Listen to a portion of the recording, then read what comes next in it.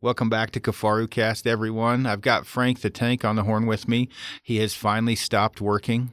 Frank has been a busy man. I'll let him go into that later. But we have a fan favorite back on the mic, Harold Fahrenbrook. Thanks for coming back, Harold. Welcome. Harold has been a busy little beaver down at the Department of Wildlife, asking a lot of questions. And one of the biggest things he's been going over is quite possibly probably the most controversial thing that's happened in the history of the Department of Wildlife is the dropping the price down to $3 for an application fee, especially for moose, sheep, and goat, and how much that's increased applicants. It's up to 300% from what I understand on goat, couple of 200 and some percent on bighorn, and something like that on deserts as well. So what have you been investigating? What kind of answers have you been getting down there? Well, after coming up with these numbers, some of the individuals involved with this have been very, very good to work with, and kind of proven to me that how bad their hands are tied through legislature and the board, and I'll give you the guy's name that was really been helping me out. Is Corey Chick. He's kind of the guy that instituted and got going on the recycling tags. People turned in tags they couldn't go, and they were the high-end tags. So why bury those when they're so sought after? So he did a phenomenal job getting those back on the market. He's got a real uphill battle. He's got to convince several different groups of people down there at the DOW, the commission, and even people before that to get anything to go through. They are aware of this year this happening. They saved a lot of money. It was cost them $3 million a year to process everybody's credit cards and then issue everybody their refunds. Yeah.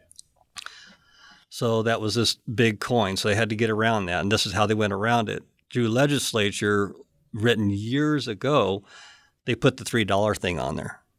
Whether it had been 20 years ago or whatever, I can't remember the date, but so the first year they implemented it, they had to go what was written in legislature. From this point forward, now that they got it in, they can modify it. So basically, through legislation, they said in 2018, the $3 application fee had to be integrated. Yeah, that was the kickstart. That was integrated in, grandfathered in from this statute that was made way back, whenever. So, but now it can be modified. Now that it's made the books and made print and been activated, what they're going to do to activate it, I don't know. I mean, I have ideas I put in for 6 other states, and there's not a state that I put in for that don't require you to buy a small game license to be eligible for a preference point. It's total blackmail. You're not going to go to Arizona and hunt squirrels and cottontails for $165 a year, but you have to have that to get a preference point. And every state is the same way. Utah, Arizona, Nevada, Montana, they're all the same way. Colorado isn't. Colorado they're saying they're starving for money, have to spend too much money, but they don't do a dang thing to make money. And they're quite a bit, right? It's either a small game or it's just a hunting license. Yeah. Is what they call it, just a hunting license. Yeah, Arizona is $165. They used to allow you to buy just the hunting license. Now they make you buy their combination, hunting, fishing. There's no option. Mm-hmm. So like in Arizona, I got $4,100 worth of preference points. Jesus. And I hope my wife's not listening. And in Utah, there's a way to get around. You can buy a small game license every other year if you do the dates right, but that still costs you $85 a year. Montana, I got a small game license, and for every species you put in for, it costs you $70 to get a preference point. $70. It costs you a $50 application fee and $20 extra for the preference point. So no matter how they want to word it, it's $70 per species. So for starters, did they like the new system, the way it changed just now? You said it had to change because of the legislature. Do they like it? From what you've talked to, did they like having it this way? They loved it. It cost them he said something like $27,000 compared to $3 million, because there was just the credit card fee, but no refunds. Mm-hmm. So they didn't have to print millions of checks to go back to people. This time they just process, and there was no refunds, no whatever. So they are going to modify it. There's always those penny pinchers out there. They're going to say, "Well, I'm not going to spend $10 for a preference point." They're not going to make everybody happy. It's not going to be a popular subject, but they're going to have to do something because as it stands right now, with this going up 300%, 400%, it's going to dilute the system so bad that guys like us that have been putting in forever and got preference points, we won't hold a candle to 300%. We'll be never diluted draw. out. Yeah, because everybody that has 3 points plus 0, it's going to be there's going to be 4 of them for every one of us. So they're going to get the majority of the tags. It's just they're going to have 80% of the tags. Yeah. Because you're not going to be able to compete with those kind of numbers. So at least with the big 4 is what I am presenting to them. The sheep, goat, moose, and desert sheep need to be a separate entity. Deer, elk, and antelope, it is what it is.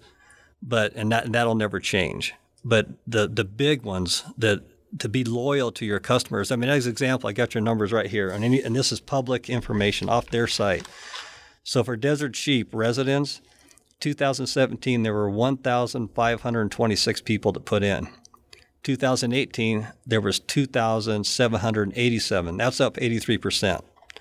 Non-resident, there were 424 put in for desert sheep in 17, and in 2018 there was 1,772, up 318%. Good God. Then you look at bighorn sheep. Resident was 14,011 in 2017, 26,859 in 2018. So these are just small examples, and here's a big example for goat.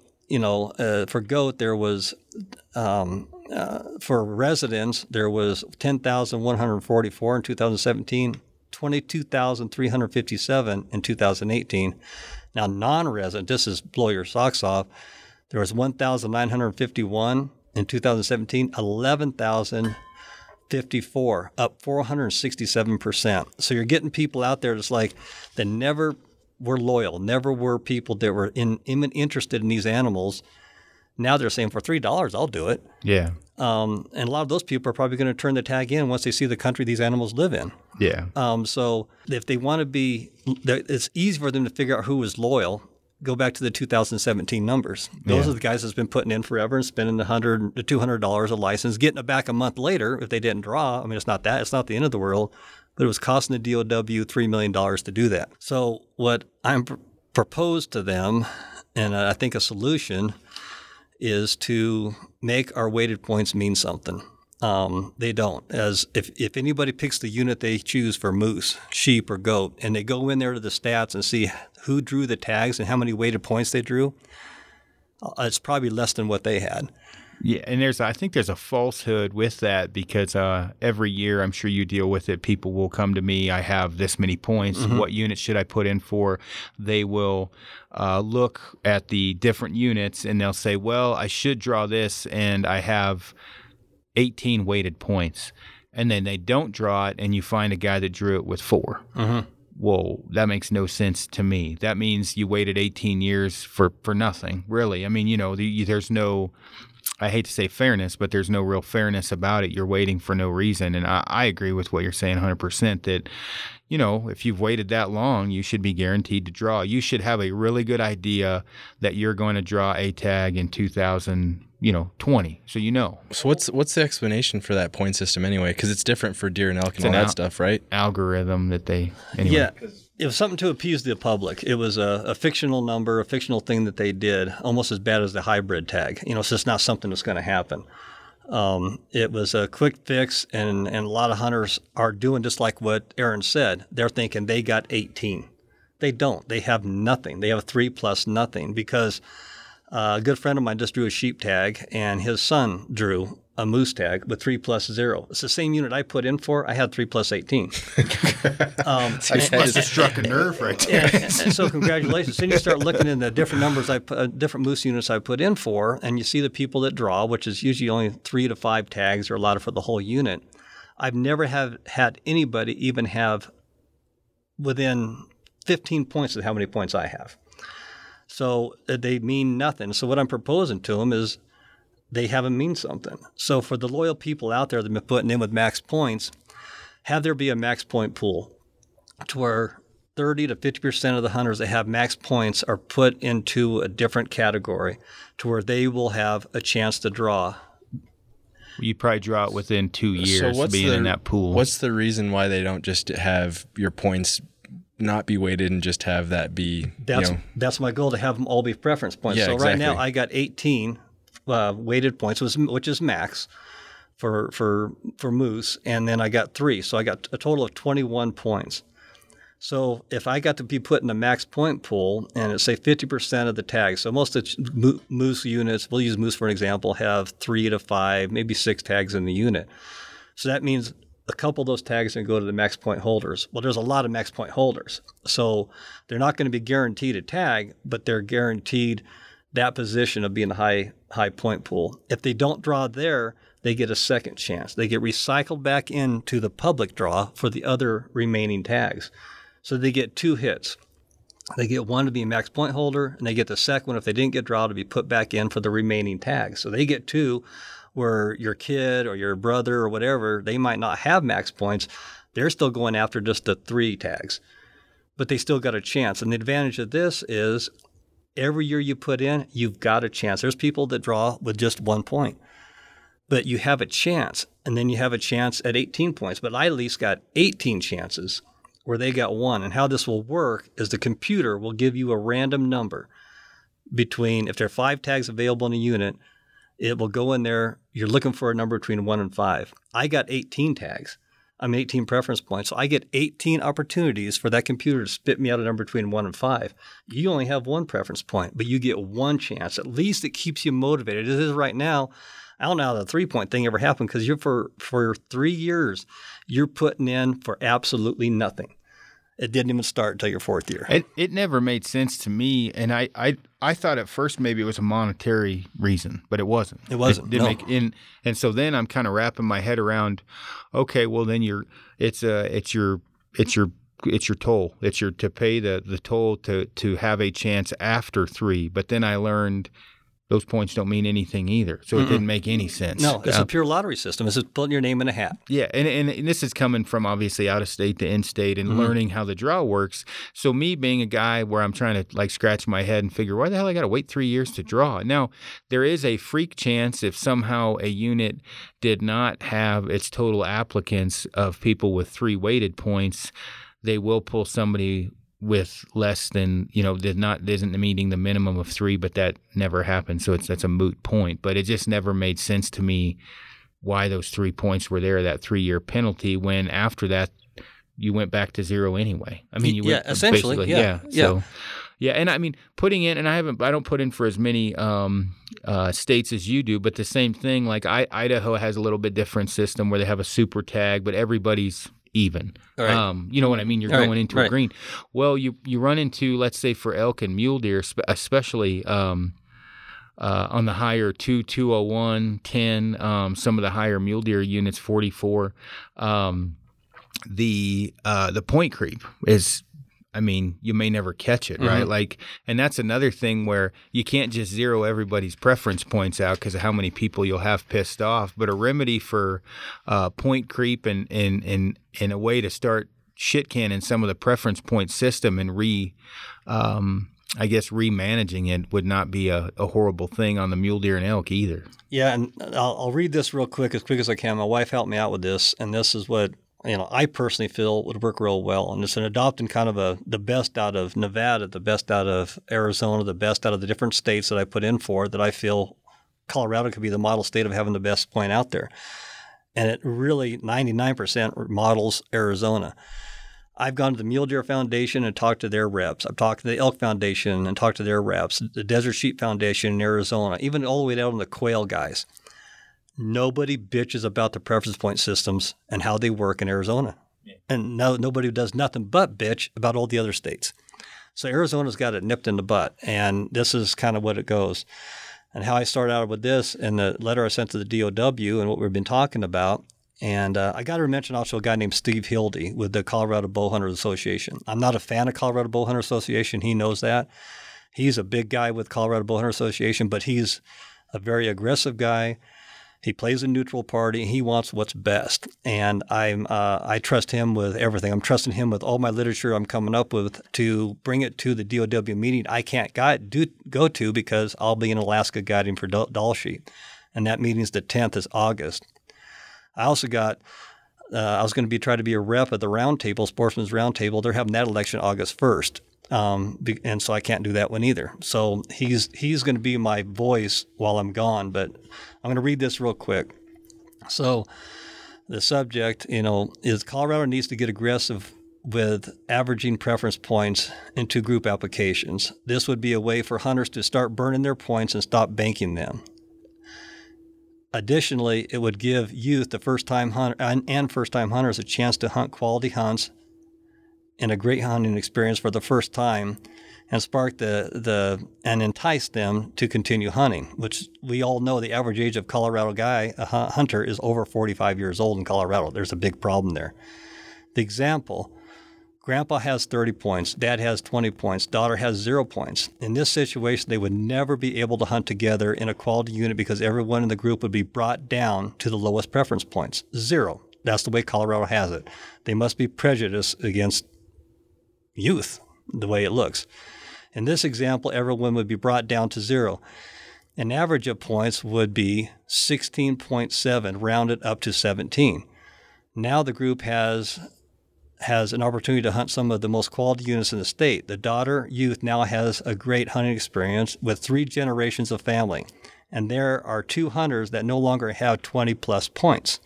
So you're accomplishing everything in that statement. And how it works is Unit A has 10 tags. This is just an example, and requires a minimum of 20 points to draw. First chance, 30% of the tags are reserved for maximum point holders. In this case, 3 tags, because there's 10 tags available, so 30%.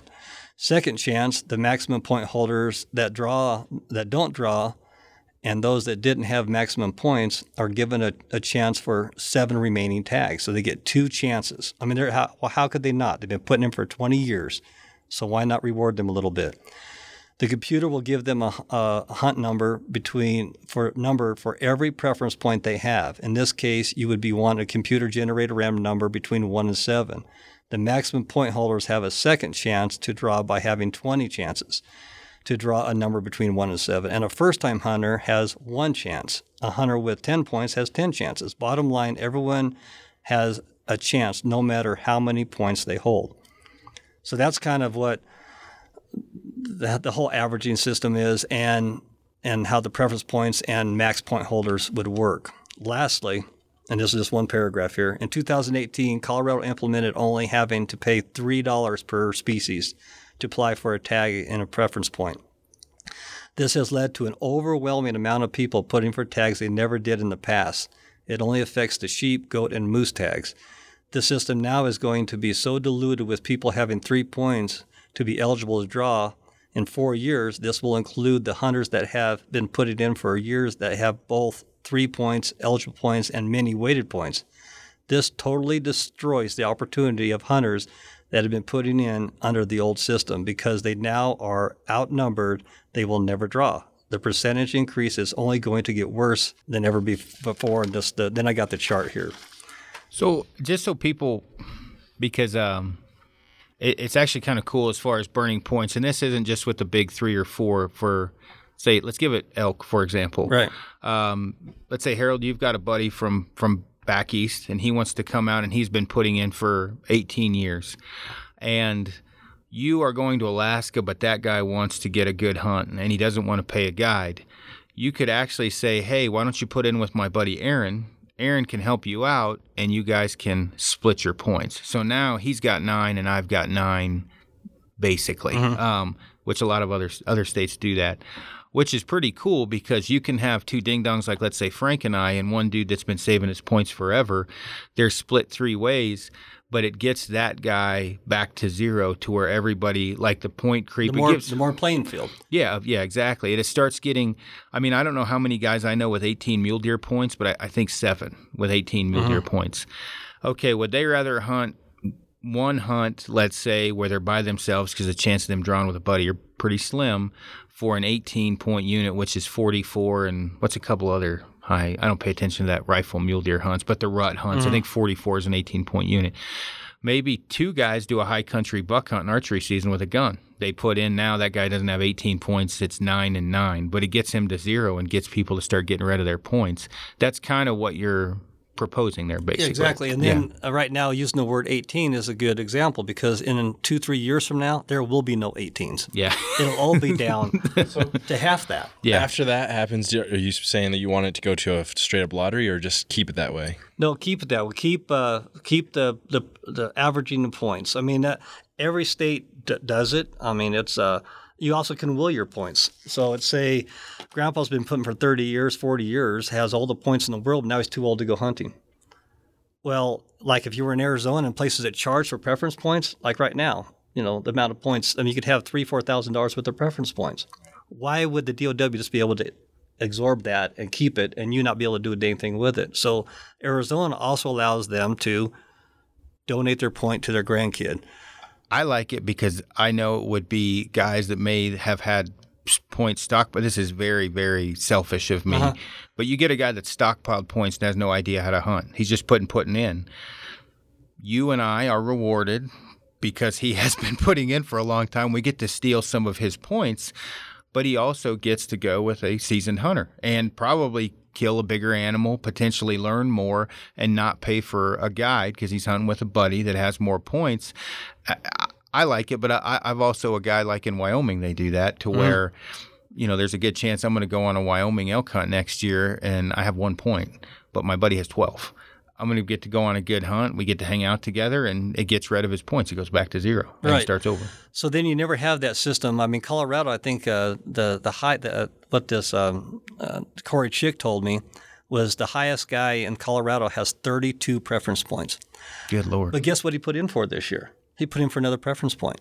So there's nowhere in the state he can't draw, but so he's banking those points. There's people that are doing that go through the protocol, and all they're going to do is bank points and never go hunting. I'm not talking about those people. Those people, I don't know what they're doing. I don't know why, but I also know guys that are hunting just your typical over-the-counter units, which we all know are just polluted with hunters. If you do see a deer and elk, he's got his tongue hanging out to his ankles. Running. He's been running from one canyon to the next. So what kind of hunt is that? The old cliche, if you get a mile off the road, you're never going to see a person, that went away. Thanks to Cafaro and their backpacks, that kind of stuff. Yeah.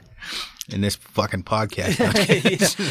So, but Go in the backcountry. It's great. it's going to make everything. I forgot where I was at with that.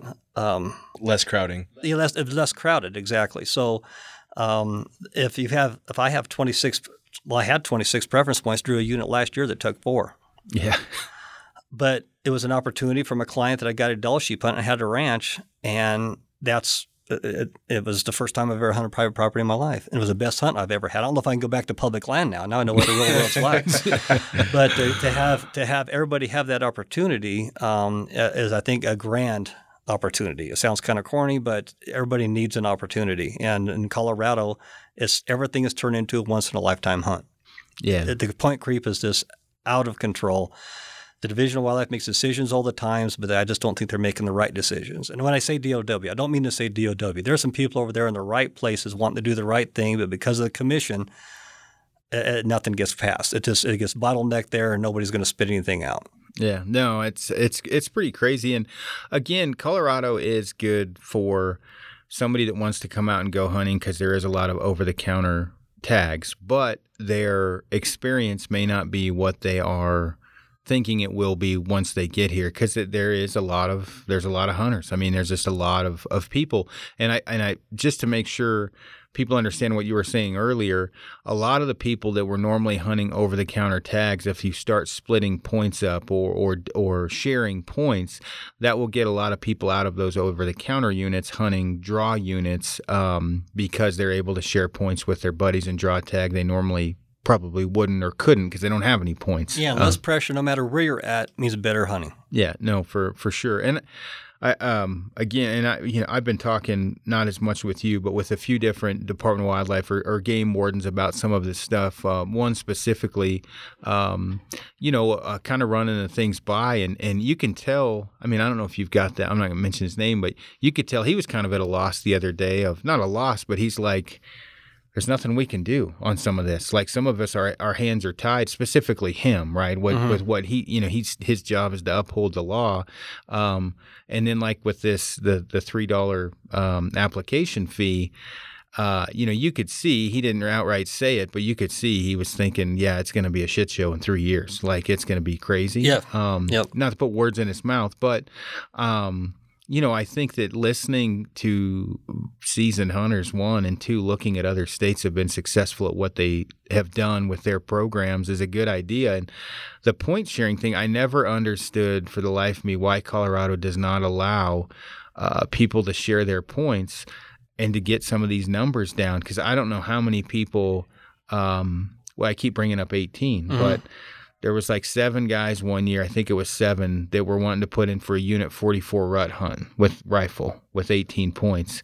And they didn't even all draw it, right? They didn't. And then they went out there. Have you ever hunted 44? Yeah, I have. I helped a guy a couple years ago. It's weird. It is. It's not what I expected. There was a lot of houses. I mean, there was a lot of, you know what I mean? You're hunting them down pretty low.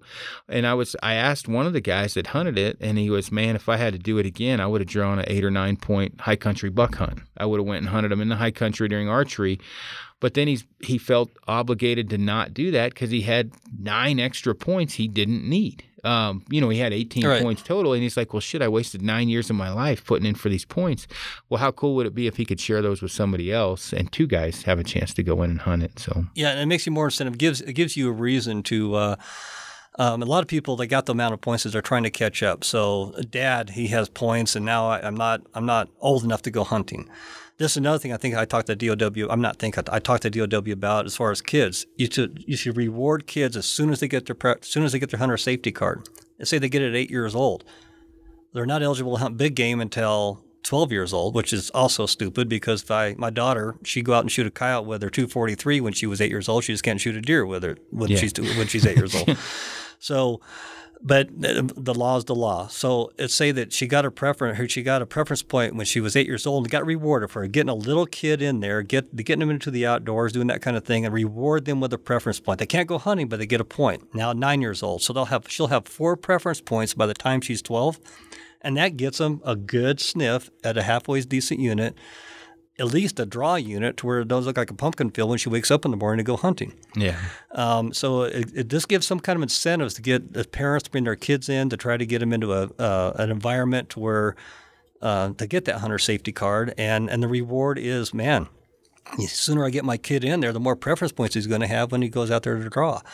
When he's old enough to hunt. So that's another incentive program they can do. And then the other thing, of course, is averaging points. If I'd have nothing more to have my 18 points, we're stuck on that 18 number, now it's in my head, and my daughter have none, and all of a sudden she's 12 years old, and now we both have 9. Yeah.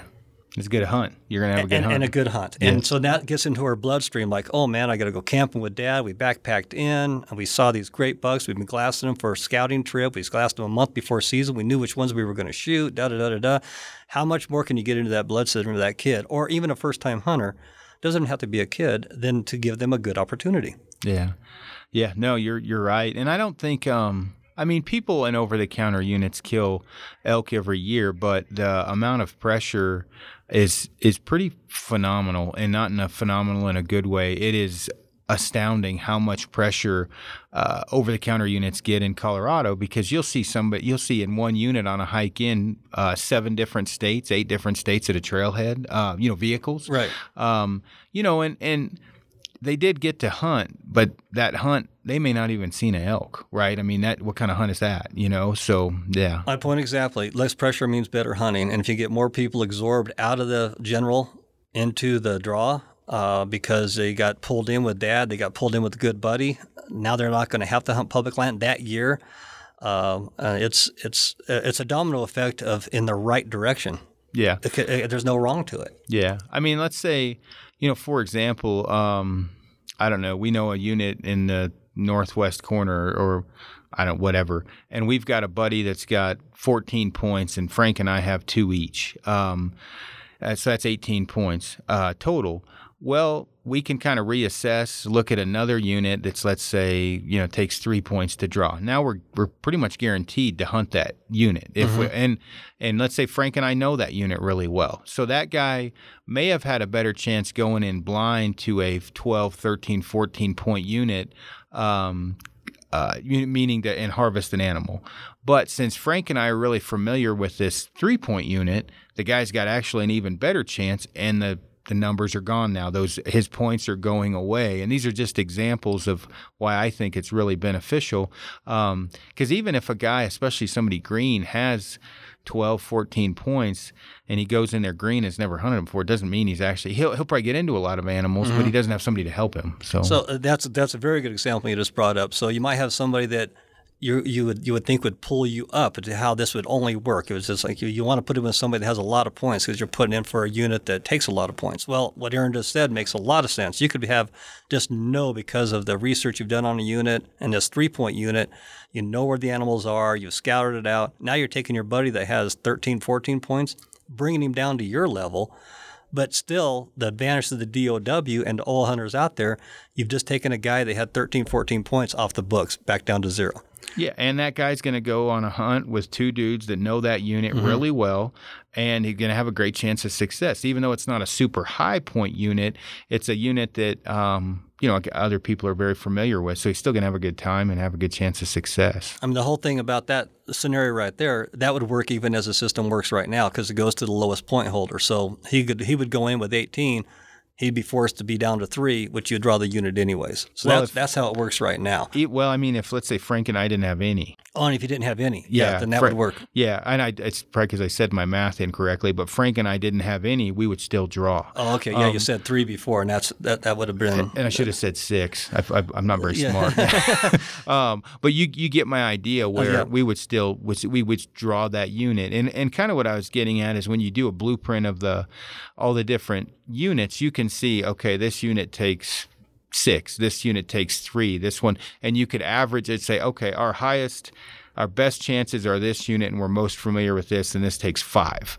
We can draw that this year for sure, rather than leave that guy putting in for unit 201 one more time and not having a great chance of drawing it. And what a lot of people out there, if you're trying to figure out the math, how averaging works, is just say there's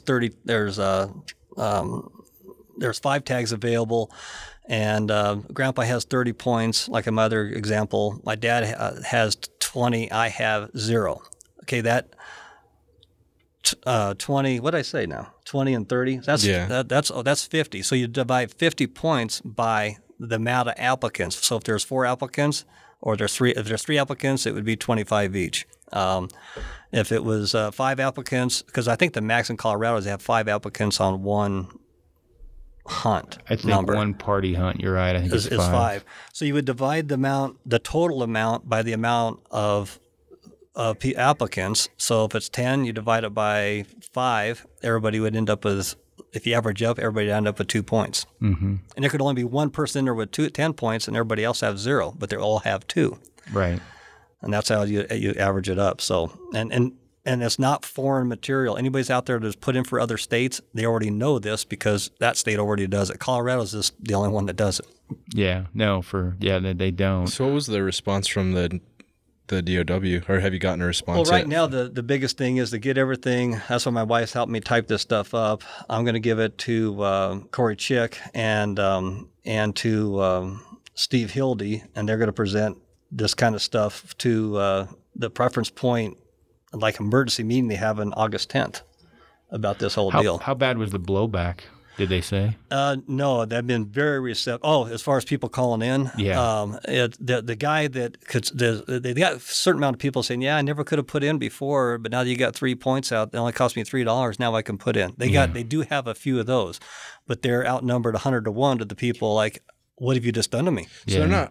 I didn't pay attention. You don't get charged the actual cost for a preference point now. It's just $3. It's just $3. Yeah, that doesn't make much sense. Yeah, and I mean, a good example, when I put in this year, I usually, you budget X amount of dollars for your tags. So you budget, and they're all different times a year. But and I budget for moose, goat, and sheep.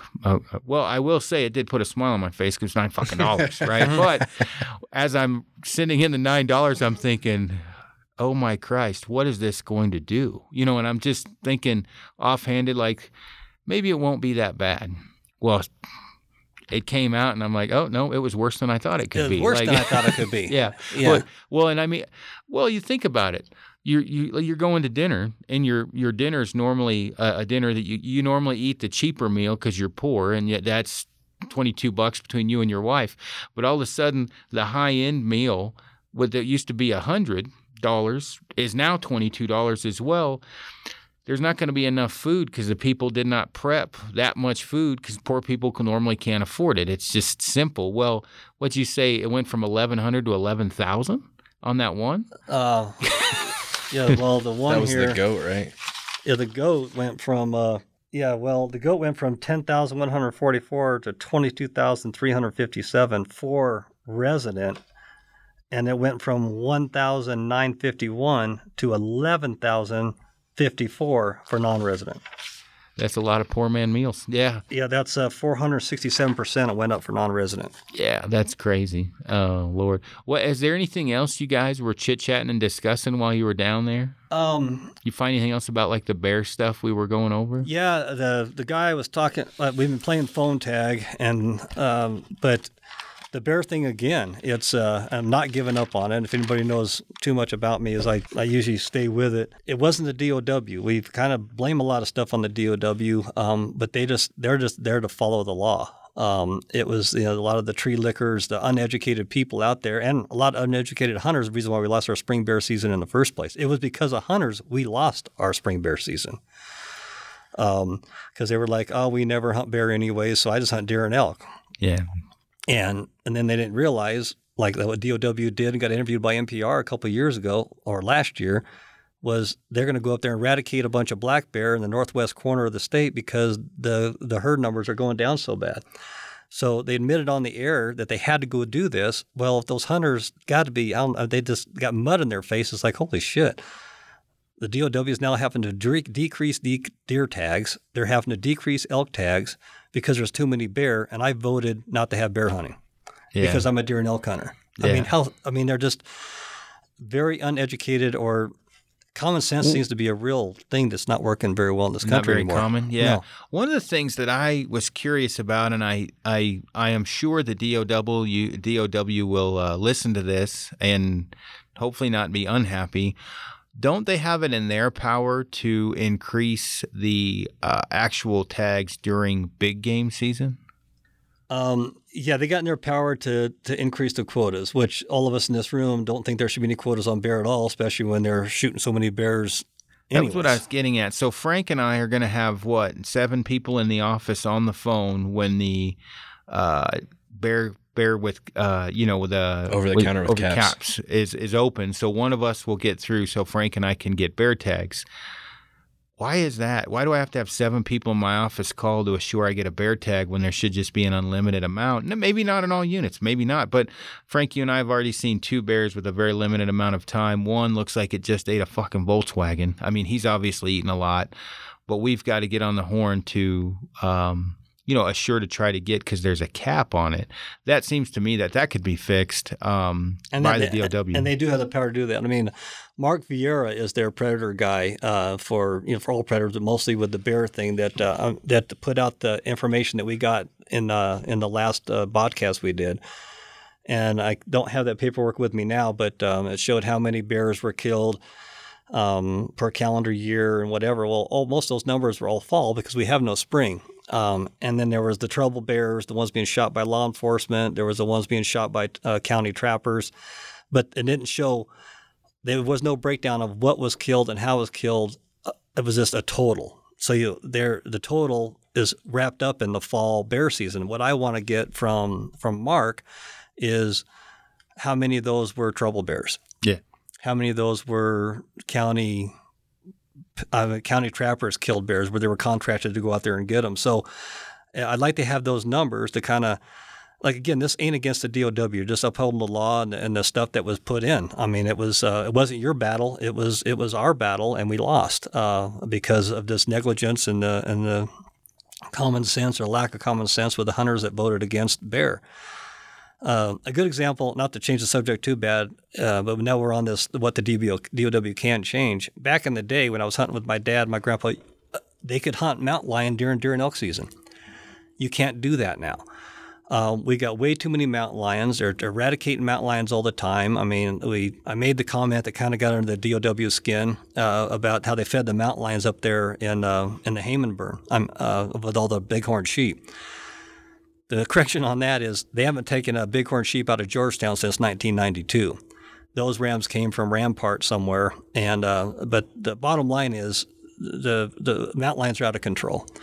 There should be no quotas, but they could make money by selling tags. I mean, maybe 1 out of 1,000 hunters are going to actually see a mountain lion during deer and elk season. I mean, I'm in the woods as much, if not more, than most people that I know, and I've seen 4 in my lifetime. I just say you and I aren't that far apart in age, 3 for me, and that's in multiple states, and it's usually cow calling. They'll come in and we'll get in a glass, and then a couple times we've seen them through spotters. Yeah, and so that's my whole idea. But you could, I know a lot of guys, most guys would buy a tag just on the chance to get a trophy of a lifetime. Not to mention how great they're at the dinner table. I mean, those mountain lions are awesome eating.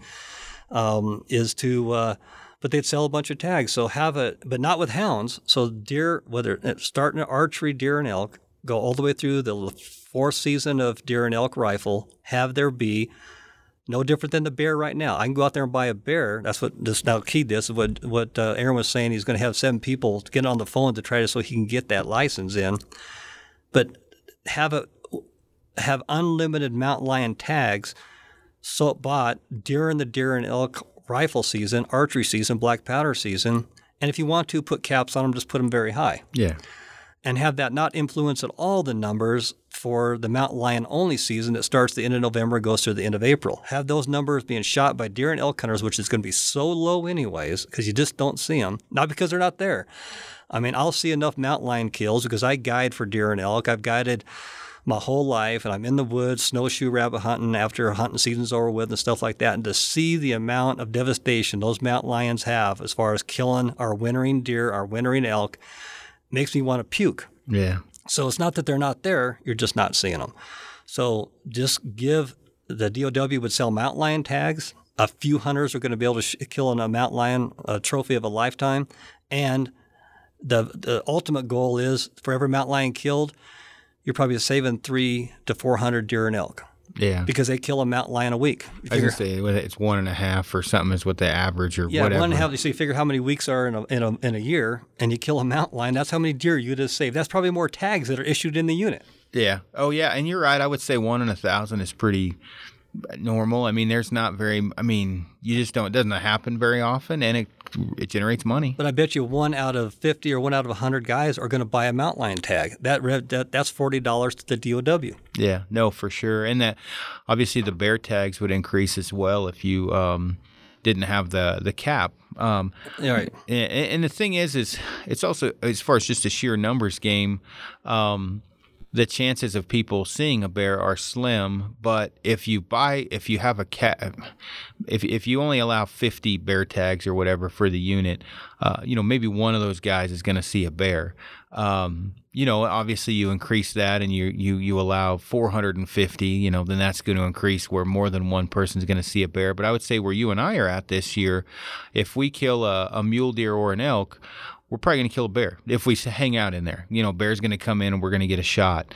But the chances of us getting a tag are probably less than us seeing the bear, which is crazy. We have a better chance of shooting a bear than we do getting a fucking bear tag. That there's something wrong with that. Well, if you guys were just up there, I assume it was when you were kind of scouting your deer hunting spot. I was helping a good friend of mine that drew a 41 sheep tag, which is over there by Breckenridge. Just went up there for a 1-dayer to kind of get familiarized with the system. I saw 2 bears as well. Yeah. Yeah. I mean, that's between the 3 of us in this room. We saw 4 bears on being a weekend warrior. Yeah. Yeah, and that was literally bombing in, glassing a day, bombing back. So it's just the bear are there, but the tags aren't. Yeah. And how many piles of bear shit did we see? Tons, dude. And we're talking like, it's not like we're not in the same zigzag. spot. No, either. yeah, everywhere we went, Right. there was bear shit. And that's a plus too, because if the DOW, if we can kill more bears during the deer and elk season, they allocate more and have it just be no such thing as quotas. I mean, you're just not that many people are going to get into them. It's a moot point to have quotas. It's just something they're doing to maybe appease the Republic of Boulder. I don't know. It doesn't need to be. And I don't think they'd come up with the numbers to say, you know what, we got to do this. I just don't buy it by the amount of people that could actually do a fair chase, not baited hunt, a fair chase, spot and stalk bear hunt. It's not numbers you can even count. Yeah. Why would they even worry about it? Yeah, and I'm not going to lie. I would shoot one over my deer carcass or my elk carcass, whatever's in the legal requirements. That doesn't count as baiting as long as you don't move it. But again, the chances of us having one run through camp from just the food smell is pretty decent. I mean, there's a chance. Well, the amount of bears that are out there is dang decent. Oh, yeah. And I mean, I would feel much better if I'm sleeping there with the old recurve and wake up in the morning and here comes a bear that I have a tag. You know, I'm worried about conservation, so I'm going to shoot it to help increase the elk and deer numbers, and they will make money off of that if I could legally buy a tag. So I think that's one thing that was another thing that always popped in my mind is a WTF of why there are caps in some of these units when there's especially a place like Maroon Bells. Why is there caps in the Maroon Bells, or whatever? Because there's an abundance of bears down there. Weren't you back, I don't know, probably back in the 90s or so, you could just go and buy a tag over the counter, no caps, right? Isn't that how it used to be for like rifle season? Yeah. I think I remember when I was a kid, my dad we'd get elk and deer tags, then he'd buy one bear tag just because. And you could also get a mountain lion tag. Yeah. I mean, it just came with it. It just came with it. So it would be a plus. You would help bring up the numbers for deer and elk, which if the biologists were doing their job or could do their job, then that would say, you know what, we can allocate more tags. If you allocate more tags and you get more hunters cycled through. So it doesn't take as many preference points to draw those tags. So it's a win-win-win to control these predators. Right. The DOW, I think a lot of these guys, their hands are tied because of the commission. The commission is going to go to the path of least resistance, and which means to me we got to yell a little louder. We need to start fighting emotion with emotion. Forget about all the data that the biologists come up with, because that don't mean jack shit when it comes to these commission meetings. It's just who can yell the loudest, and just have fictional numbers. The difference between my emotion and their emotion is my emotion is backed up by science. Theirs is just by the seat of their pants. No, it's true. We ran into a hiker back there, and I think she worked for an anti-hunting nonprofit anti-hunting, because she wouldn't tell us who she worked for. Mm-hmm. She was very, you'd say that was odd. She's very secretive. But you figure if there's multiple different nonprofit anti-hunting organizations, and then there's multiple nonprofit hunting organizations, why do we get our ass kicked so bad when things go, like when things go in front of legislation? It's like Spring Bear. Well, obviously they're putting in harder work. They're putting, for whatever reason, they get the big billboards with the pork cubs and all that. You know what I mean? They get a lot of that stuff. And this is one thing I talked to a few game wardens about is, hey, we have some big names on our side in hunting now. Rogan is a good example. Joe Rogan, he's got a huge following. And if we come back at it with science, like you say, with data and, with context, with okay, hey, do you know that a boar, black bear, or grizzly eats its cubs so it can breed again? How many non and anti-hunters do you think even know that? I would say less than 1%. No, I saw a sign that they were trying to build for Billy Ray Cyrus's daughter, Mariah Cyrus, whatever her name is. She fucked up the grizzly hunting in BC. Yeah, so BC, she stopped the grizzly bear hunting in BC because she's got a following. And the BC government, their literature shows, the flat says, we know we need to control our grizzly bears, but due to anti-popular beliefs, we're not going to do that. So they're trying to come up with a billboard with a cow moose looking over her shoulder as a grizzly bear is pulling the calf out of her ass. To say, and the little caption saying, "Thank you, Cyrus." Yeah, that'd be a good one. But that billboard would never make it. The only billboard that's going to make it is this cute little sow out there breasting just like a woman would, with two with two little ones sucking on her nipples saying, this is, if there's a hunting season, these two are going to be orphans or whatever. That makes the billboard. Yeah. That our commercial would never happen. Yeah. The truth would never happen. The same with the Colorado when we lost our spring bear season. It's illegal to shoot sow with cubs. It's illegal to do it. Yeah. But they never told the public that. They never told. I mean, we couldn't get that out there. It was like, hey, there's already law out there. You don't do it. Well, or even like with mountain lions, a deer and a half a week. These are the things that I find like interesting with Amy when we talk with her. Like she didn't know any of this shit. My wife, she just didn't know. And Right. so, I would be like, well, those cute little fuzzy fuckers eat those other cute little fuzzy fuckers you like. Yeah. I'm like, they eat them all the time. She, really? How many do they eat? And I'm like, and if you've ever seen a cat eat a mule deer, it is fucking violent. I mean, it is wicked. And I've only seen it happen twice. You don't get to see that very often. I've only seen it happen twice. Well, I've only seen it happen once with my own eyes, and I also saw a coyote eat a fawn. That's another, because they're not a dominant predator. Like, it's pretty freaking gruesome, dragging on its throat as the deer's running away, tripping up on it. And I was like, good Lord. And those are the kind of things that, as violent as that is, it's important for antis to understand that, which I just don't think they do. No, and they're not. They put a blind ear to it, and they're just like, I don't want to hear it. It's out of sight, out of mind. If it's under cellophane, it's fine. I'll eat it at the store, but it shouldn't be killed. So I know we've been going on here pretty quick, but here's a couple hot points I'm still working on. The big thing is to change the preference point system.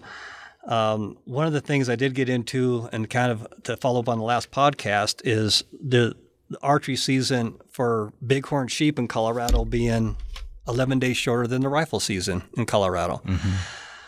The only information I got back from, and this was from a DOW officer, was, well, they don't want to overlap archery bighorn sheep with archery deer and elk.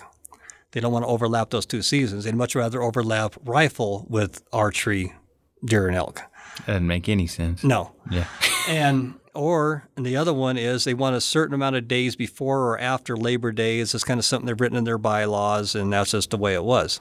And I'm like, okay, but if you writ it in there, then you need to write something else to rectify it. But the last people that needs less days in the field are bow hunters. And believe me, if I was a deer and elk hunter, I'd much rather have, if I'm in a unit that actually has sheep in it and I'm hunting deer and elk, I'd much rather be competing with a bow hunter hunting sheep than a rifle hunter hunting sheep. Yeah. It's just insane, the logic they come up with that one. So I'm really Somebody trying to... actually straight face told you that shit? Yeah. So we need to have at least the same amount of days as rifle hunters. I mean, bow hunters need more time anyways. Here's how we're affected. There is fall bear hunting going on during fall bear hunting rifle going on during archery season. Mm-hmm. There are high altitude buck going on during archery season with rifle. There are wildlife for ranching rifle season going on during archery season. There's fall turkey going on. So we and black powder going on during archery season. So we are getting hit by about 7-8 sides with big booms going on in the air, and we're out there trying to bow hunt, where nobody's doing that to the rifle hunters. Yeah, no, they're not. So I mean, here's what I did with a rifle hunter one time. Is I'm up there bow hunting. He's running his AR-15 in National Forest, just blowing the shit out of everything. Then he's throwing clay pigeons and that kind of stuff. And I can't get up the mountain quick enough to want to really mess this guy up.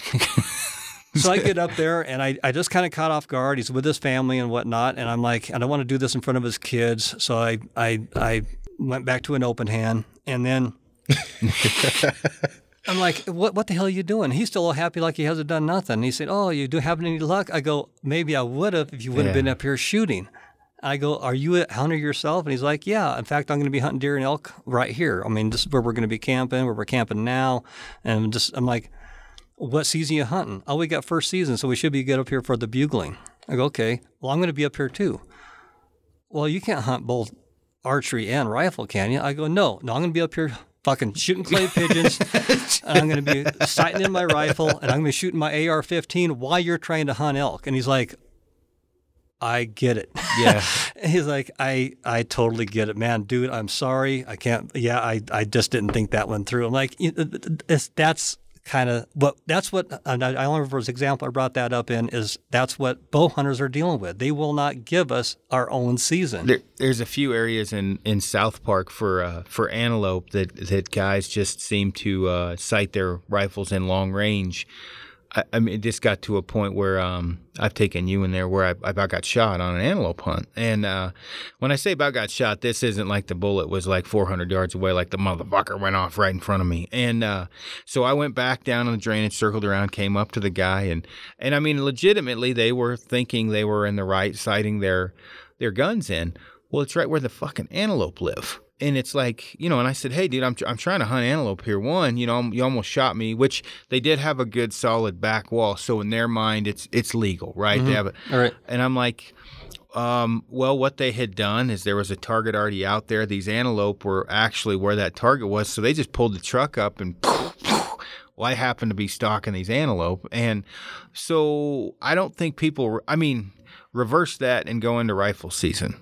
If you started firing off rounds during rifle season by a guy with a rifle, you'd probably end up in fucking jail. Like, It's totally different. But with a bow, it's like, well, I'm just sighting in my gun. So there's a lot more adverse effects during bow season with the gun thing. So another thing I'm pleading for with the DOW is to give us just a bow season, even just a week. Just give us to where it's not a high altitude buck hunting hunt going on. It's not black powder going on. It's not fall turkey going on. It's not fall black bear going on. It's just give us some time that we can hear ourselves think. And I think that'd be easy to do by just giving us a season that goes to the end of September every year. This whole thing, like this year, the close is September 23rd. Next year is going to be a banner year because it won't close till September 27th. So it's like, why not just go till the end of September like everybody else does? Give us 30 days, but black powder season will be closed. You can close the fall turkey and give us that last week to ourselves. Or you can even put black powder into the first week of October when that void time is between the first rifle and the end of archery. But right now we're getting our toes stepped on big time by gun and rifle seasons going on during bow season. Yeah, no, it's a fact. What just going back to some of the what they said as far as the overlapping, that's something that is easily fixed. Yeah. So I would think. Yeah, I mean they can change that from one year to the next, can't they? Or do they have to wait for the season dates that, the 5-year plan? Well, this year, 2018, is the year they're starting their new 5-year plan. Okay. So this is the perfect year. This is why I'm trying to make so much, not noise. I'm just trying to give my concerns to the DOW, and I'm using the podcasting to get going on it is a huge, huge tool, and I appreciate Aaron and Kafar letting me do this. And then talking to certain individuals down there that have been instrumental down at the DOW. Janet George, she's I consider her a good friend. She's always called me back. She's got me names of people and phone numbers of people to contact and kind of help this cause because she's a hunter as well. But the answers I get back from the numbers, the people she gives me is disturbing on how they even come up with them. I mean, they didn't come up with them. When they read me the bylaws, when they read to me why it is the way it is, I'm like, how could that even be? How could this never been approached before? Yeah. How does it justify having rifle bighorn sheep overlap into archery deer and elk, but you don't want archery hunters to overlap in archery deer and elk? Yeah. I mean, how does that even come to play? What'd she say about that? She didn't say nothing to it. I mean, Janet, I don't know if that was brought up. It was actually the game warden down in S9 is who came up with this, who did the research and found out why the seasons are the way they are. Yeah. Not that he was for it or against it. That's just what he came back with me and said. Gotcha. Huh. So those are the kind of, I wouldn't say, when those things can get in there that make no sense, you wouldn't think it would be too hard to get things in there that make sense. Yeah. Well, I guess we'll see. And I mean, with a lot of this stuff, when it comes to with the antis, at least it seems like we have a bigger grasp because of social media and podcasts and some of the people on our side now, like Steve Rinella, Meat Eater, has a huge, huge following. Rogan has a huge following to where we can use that, because a lot of what I got back with this bear thing was give up. Nothing's ever going to change. And I'm like, well, I said that. Of course, it's never going to change if you just give up. And I'm like, but if we don't, and at least try to make a heavy swing of the bat and see what we can do, that part's I wouldn't say easy, but that's part's doable. We can handle or we can push for that. But when it comes to some of these other things, it definitely throws a big question mark and kind of wants me to get some phone numbers out there for people to know exactly who to get a hold of and voice their opinion and find out why, if that makes any sense. Like, I would like to talk to the guy or let him get some feedback from hunters of who came up with archery can overlap archery, but, gun can overlap. Yeah. Yeah, I mean, that didn't make any sense. No, and to give them 11 more days in archery. I mean, it's not. I don't want to feel like we got an Achilles heel and we need more time to hunt. But in the real world, if you're a bow hunter, you need a little more time in the woods. So why it would be the opposite and give it more time to rifle? And it's a great time of year. Rifle season starts. I mean, it's going on at the end of August, 1st of September. So they're also up there in a great time of year. So it's not like because if it's the weather that's going to be bogging them down, they need more days, because that's not the case. Mm-hmm. I don't know what the case would be to give rifle more time in the woods for sheep hunting than bow. Yeah, no, I mean, Frank and I were talking about that on this mule deer scouting or whatever. Like, there wasn't a deer we couldn't kill on the mule deer scouting trip with a gun. I mean, even an average gun hunter. But me with a recurve, I'm going to have to think ahead, right? Even Frank with compound, it's going to put some work on it. Sheep aren't any different. Obviously, less numbers than mule deer. And yeah, I mean, taking it away from a bow hunter, we need all the time we can get. Especially as how hard those tags are to get and how coveted of a tag that is to. Especially now it's 3 fucking points to draw. Sorry, go ahead. Yeah. Well, now you're outnumbered by 400% to draw the tag, unless the DOW does something about it. So they are addressing it. They're having this I wouldn't say emergency meeting, but I'll use that word anyway, so I can't remember exactly what they called it, going on August 10th to address what they have just now done. Yeah. With the $3 thing, then they have the choices to go all the way up to, I think, $100 for a preference point. Not that they will do that. And a lot of people are going to be balking. Well, I'm not going to pay $10 a year for preference points. And so I'm going to put in for, right now, if you put in for all 7 species, it costs you $21. Yeah, which is crazy.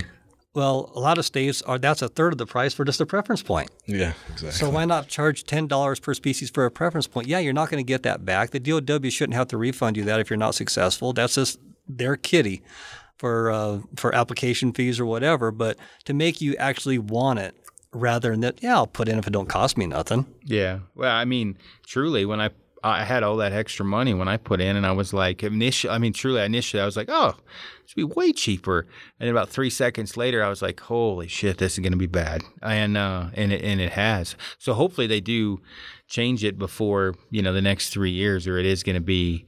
It's bad enough now. Yeah, they got 3 years to just do that before it just kicks us in the shorts. And I just hope they turn our weighted points into preference points.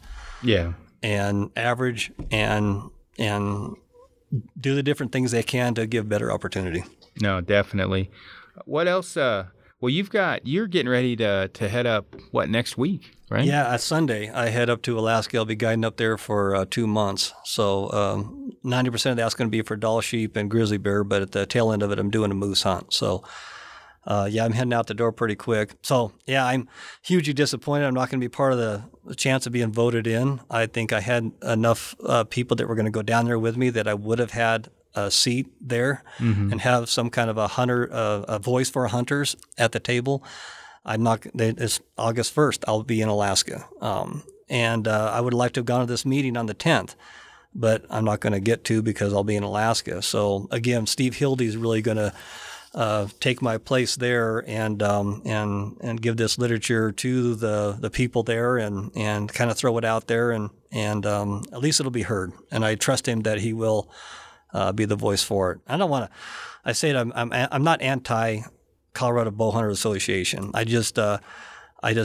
I go back in time and you can look at their minutes and things like that. They just don't do anything for hunting. I want them to do something for me as a hunter. Yeah. Yeah. And if they do this is a really great start. I know their numbers are down And if the word gets out there that they're jumping into this thing both feet and trying to do things, then how could their numbers not go up? I'd support them if I knew they were supporting me. Yeah, no, that makes total sense. And we were at the CBA banquet this year. I bet the average age was 55 to 60. Yeah. There's not much younger generation involved with the CBA that I've seen. They had a guest speaker go up there. Okay, how many of you people are been a member for or been a bow hunter for 20 plus years? The whole room raised their hand. How many of you have been a bow hunter for the last 10? 2 or 3. How many of you are brand new bow hunters? None. Yeah. So, it was like, holy cow, they need to get it out there.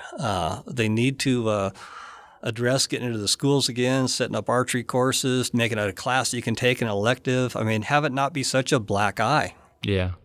No, I agree with that. And I'd be more than willing to help with it. But yeah, man. We beat this to death. I know every time we want to go talk about hunting. Hunting's an awesome subject. You can get on some really funny stuff, some really intense stuff, some really cool stuff. And we always end up getting heated over this. One of these days, we'll just have to leave all our papers and just talk hunting. Well, let's definitely do that at the end of the season because you've got everything you've got going on, and Frank and I have 10. We got a shitload of hunts, a lot of hunts going on. High country, mule deer hunts, backpack elk hunts in Montana, all kinds of different stuff. So at the end of the season, we'll have to circle back and shoot Absolutely, the shit. because I get to hunt Dall sheep again this year with my bow. I get to hunt. And I'll be hunting moose, so I'll have some. I didn't have anything in the lower 48 except for a Kansas deer tag because I knew I was going to be in Alaska during the whole bow season. Yeah. But I do get to hunt some animals in Alaska, so I'm pretty stoked about that. So we'll definitely have to circle back to our hunting experiences. Definitely, for sure. Well, thanks for coming on. Thanks for everything you're doing.